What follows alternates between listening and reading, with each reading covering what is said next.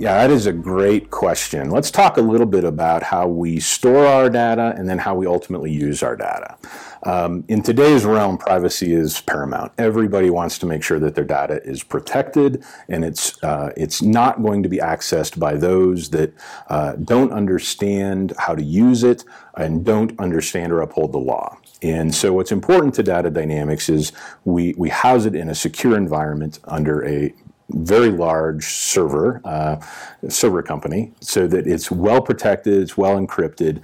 And then as we use that data, we're taking this permission-based information about consumers, and we're basically pulling those pieces apart so that it cannot be re-engineered and reconstructed back into the individual's personal identifying information.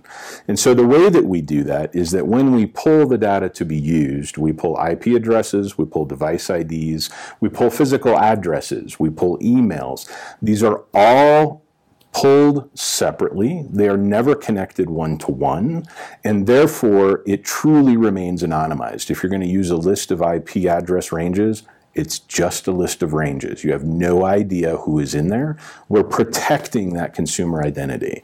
The same goes for the mobile ad IDs. We're never making that one-to-one connection with the exact person as the data is being used. And then it's important to make sure that we're using a philosophy and principles behind leveraging that data, and therefore we uphold the Digital Advertising Alliance principles, the DAA principles for media placement. And we ask our customers to do the same. And so privacy of the consumer is paramount. We uphold the GDPR level of compliancy. We absolutely uphold the California Consumer Protection Act compliancy. And it's important for us to keep that consumer identity anonymized as we leverage the actual data in a campaign.